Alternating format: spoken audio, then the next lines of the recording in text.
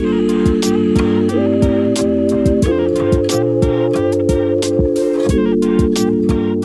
welcome back to Sermon Notes. This is our podcast where we walk alongside our Sunday morning teaching series just to get deeper insights, things that didn't make the cut there on the Sunday morning platform. And so I'm Garland, and I have with us Clark today, and we're continuing our study of this intriguing little 4-chapter book that we call Jonah, that's tucked away in our Old Testament prophets, and we turn to chapter 2 here this week. So Clark, give us just the what's going on, and then we'll do our normal questions of kind of what's interesting, what stands out to you, what didn't make the cut as we look at it.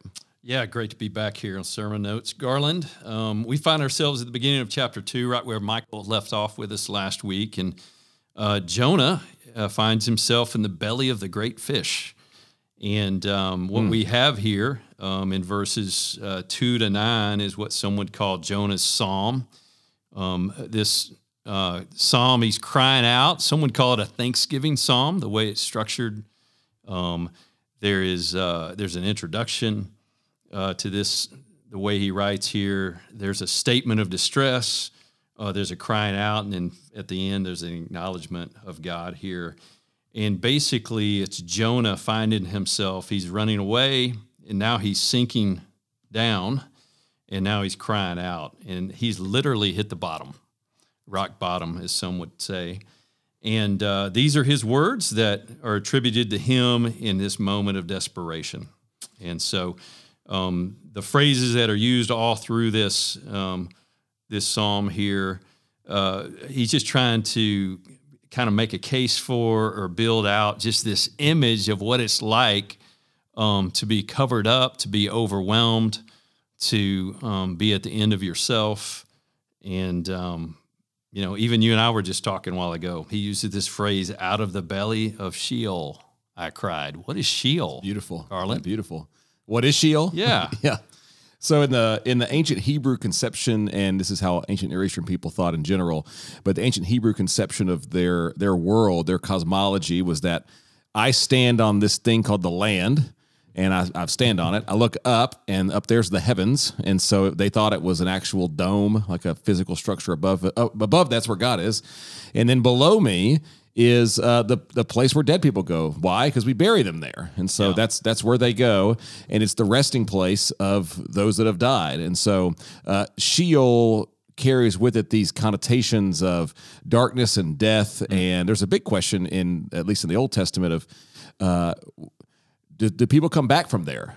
Can you come back from there? It was a big debate in the first century at the time of Jesus, so much so that Jesus will actually get the Sadducees and Pharisees over a fight over this. So it's the place of the dead, and Jonah's saying, I'm expecting to die here. Like I jumped. They threw me out of the boat because I'm going out there to die. That's where I'm going. Yeah.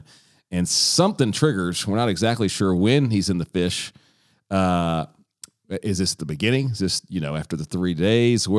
How does the narrator want us to position this prayer? I like to picture it right at the end. Yeah. But he's engulfed by death, we might say, darkness. Yeah, and a lot of descripting phrases. The waters have closed in over me to take my life. I'm at the roots of the mountains. You talk about being at the bottom. It's pretty descriptive. I went down to the land whose bars closed upon me forever.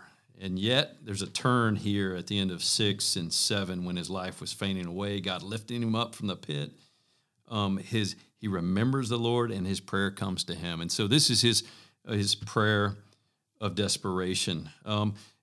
Garland, I would note this for Jonah, regardless of how he got here. We know he got here through disobedience. He was running from what the Lord told him to do, and he's experiencing kind of the fruits of rebellion in his season that he's experiencing right now.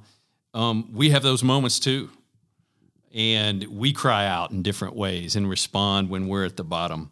You and I had discussed a situation that you experienced a few years ago with one of your daughters, and where you were crying out in desperation. Tell us a little bit about that.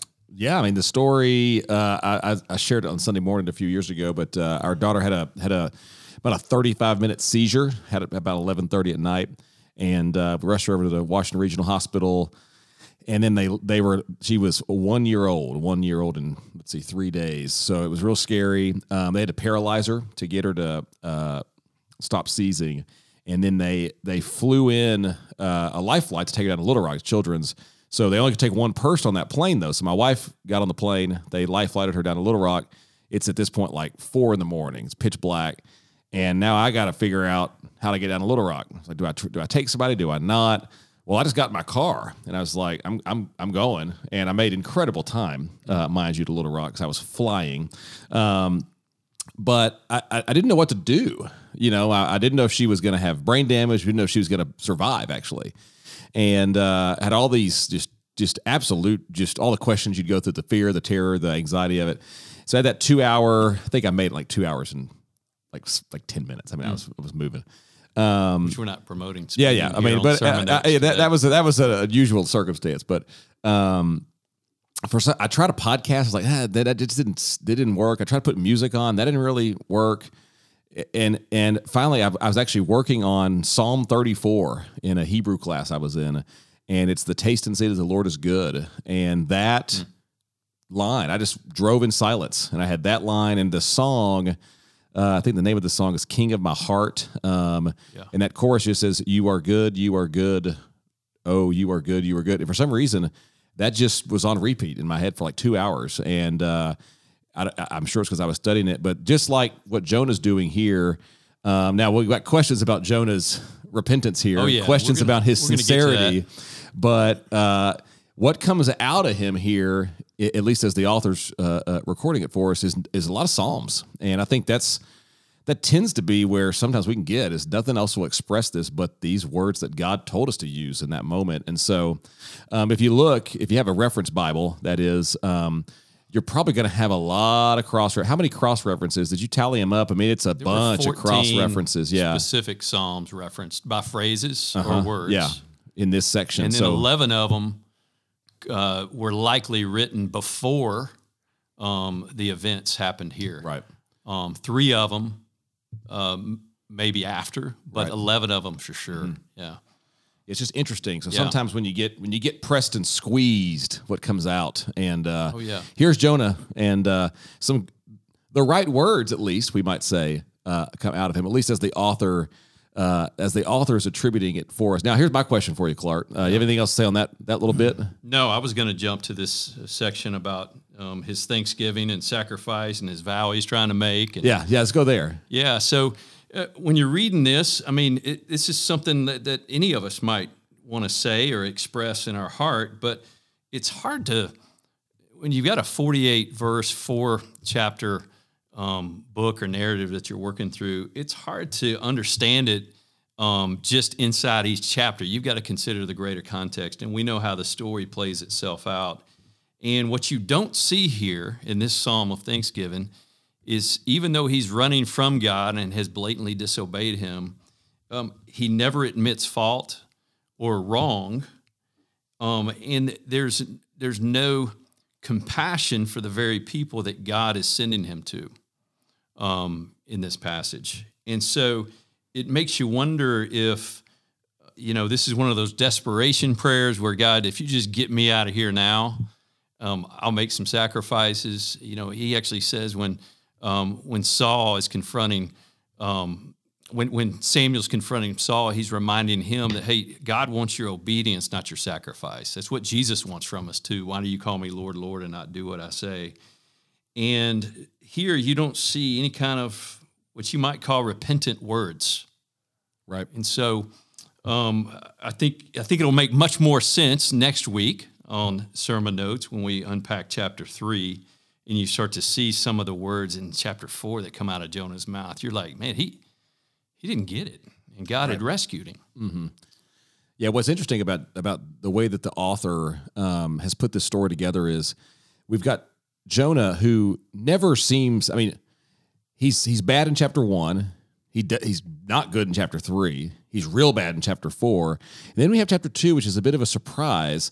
And I think it's interesting that the author, in writing a narrative displaying God's compassion towards the Ninevites, right? That's what the book's ultimately about. Look at God's compassion that he has for the Ninevites, this wicked pagan nation.